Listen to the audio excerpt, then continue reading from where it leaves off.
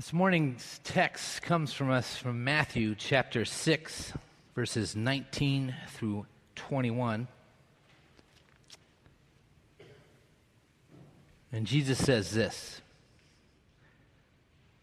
"Do not store up for yourselves treasures on earth, where moth and rust consume, and where thieves break in and steal. But store up for yourselves treasures in heaven, where neither moth nor rust consumes, and where thieves do not break in and steal. For where your treasure is, there your heart will be also." This is the word of the Lord.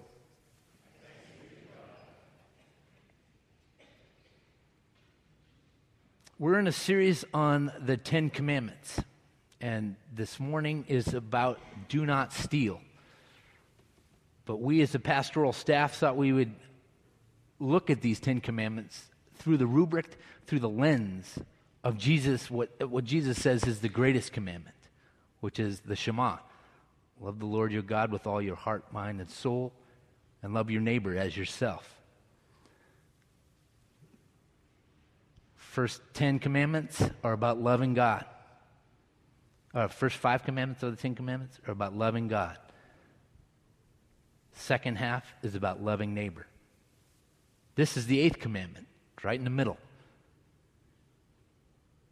And Jesus turns his eyes when he's preaching the Sermon on the Mount. So we're pulling out of Matthew chapter 6, and the Sermon on the Mount is Jesus's coup d'etat. It's the pinnacle. It's his sermon.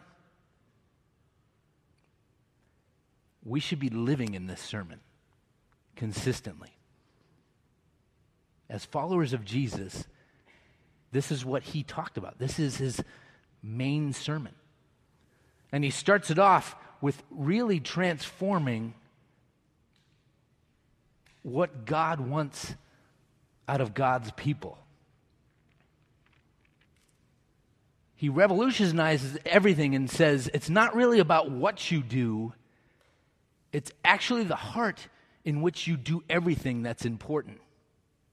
Why you do that which you do is more important than what you do. That's a tongue twister. And now, Jesus is moving from challenging our desires, challenging what drives us, challenging our hearts,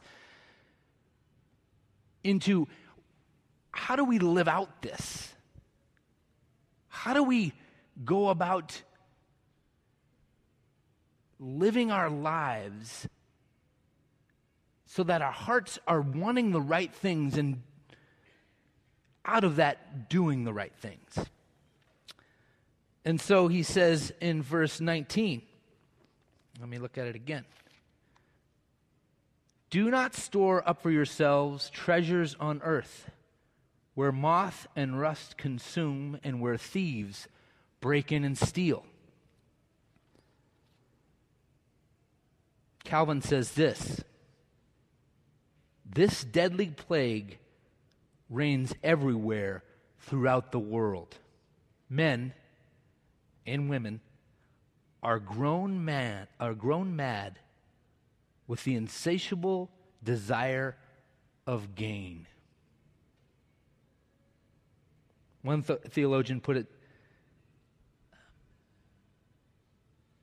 "Wealth is like seawater. The more we drink, the thirstier we become. And the same is true with fame." Have you ever longed after something and then once you've gotten it, you realize it's the wrong thing? I want to tell you a little about myself. My mother, before she went to be with the Lord in 2003, she was the master of making Jell-O. She could do things with Jell-O that would knock your hat off. There was layers, there was fruit, there was whipped cream involved, there was amazingness. As a comical story, the first year after my mom passed, my wife tried to put grapes in the Jell-O to like kind of remind me, because that was kind of the Easter tradition.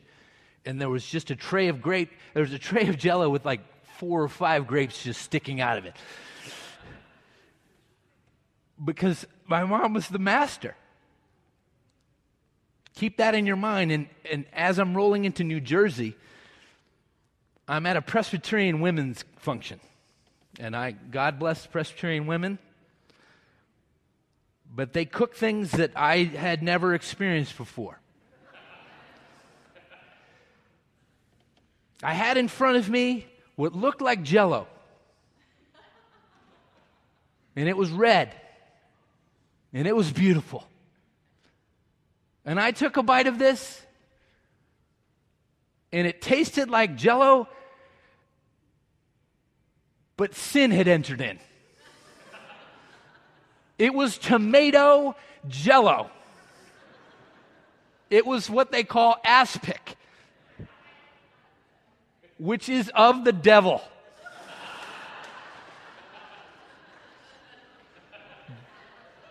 But I tell this illustration because I longed for that sweetness of Jell-O, and what I got was bitter tomato. Yuck. We as human beings, we strive after success. We strive after winning. We strive after good things. But Jesus wants to correct something. And as Calvin puts it, we always want more. More, more, more, more. And Jesus says, that's not really a bad thing that you want more. But don't want more of things that thieves can steal and moths and rust can destroy. And then he moves to the verse 20. And he says, but, that's a huge one. That's a transition. I don't know about you, but I'm kind of tired of being told what not to do. I want something to do. I want something to fill my basket. I want something to go after. I want something to attack. Because I've been given all this grace. I've been given all this love. God loved me as is, sent his son to die for me as is, and he's transformed me into this new creation. And in this new creation, all I keep hearing from the church and all I keep hearing as I follow people is don't do this, don't do that, don't do that. What do I want to do? What am I supposed to do? But Jesus says, but store up for yourselves treasures in heaven, where neither moth nor rust consume, and where thieves do not break in and steal. Title of this sermon is Heaven Hoarders. We are challenged by Jesus to hoard heaven now. Bring in the glimpses that you get of the eternal kingdom now and store them up. Go about being of the business of collecting heaven's stories. About collecting where God is breaking through into this world.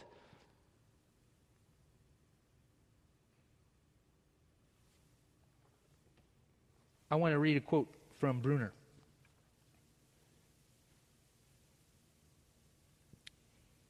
Instead, you should be collecting treasures for yourselves in heaven. Jesus removes desires. He redirects it.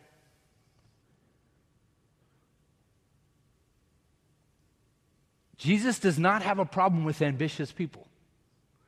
Jesus does not have a problem with type A people. This is good news for San Marino, right? Amen.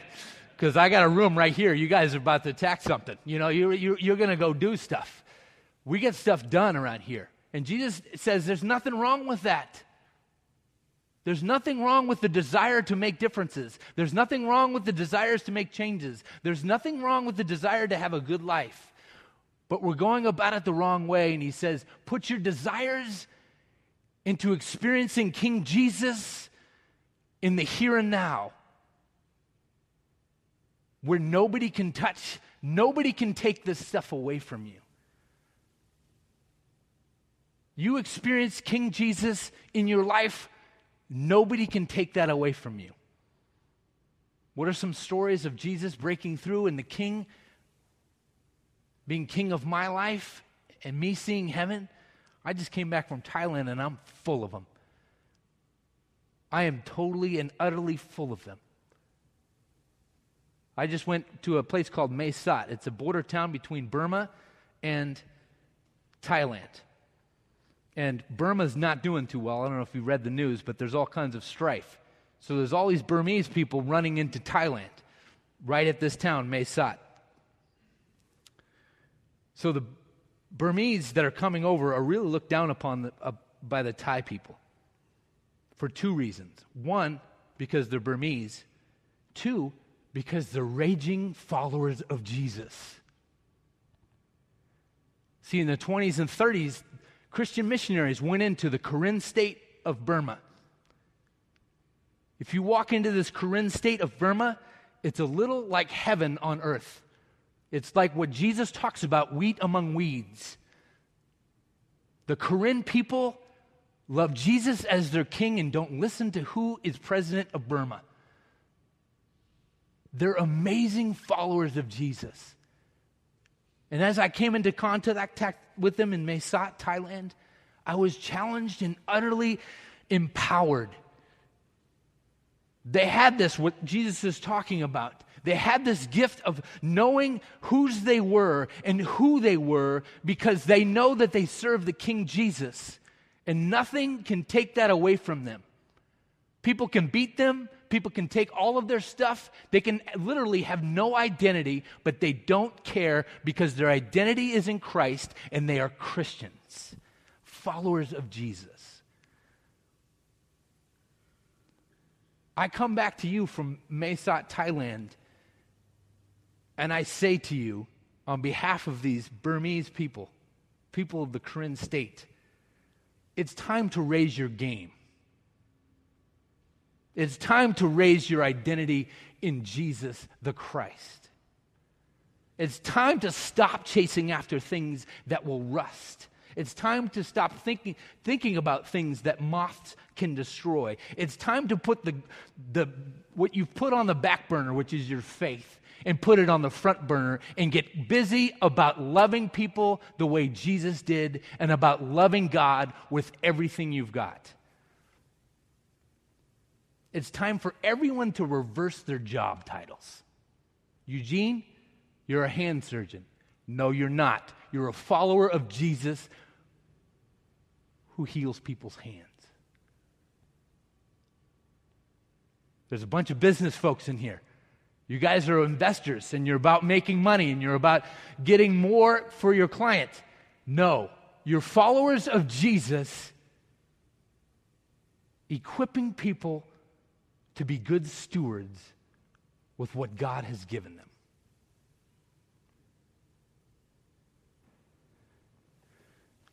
I'd like to close, I know it's brief, but it's amazing, with Thomas A. Kempis. And he writes this, and this is Imitation of Christ, and I just happen to be going through this, and it happens to be on the verse that we're preaching on today. And it's on verse 21. For where your treasure is, there will be your heart also. He writes this, if I love heaven, I willingly muse on heavenly things. If I love the world, I rejoice with the felicity of the world and grieve for the adversity thereof. If I love the flesh, I constantly imagine those things that belong to the flesh. But if I love the Spirit, I delight to think on spiritual things. For whatever things I love, of these do I willingly speak and hear, and carry home with me the forms thereof. But blessed is the man who for thy sake, O Lord, grants leave to depart all creatures, who does violence to his nature, and through fervor of the Spirit crucifies the lusts of the flesh. And with a serene conscience he may offer a pure prayer unto thee. This is the clincher.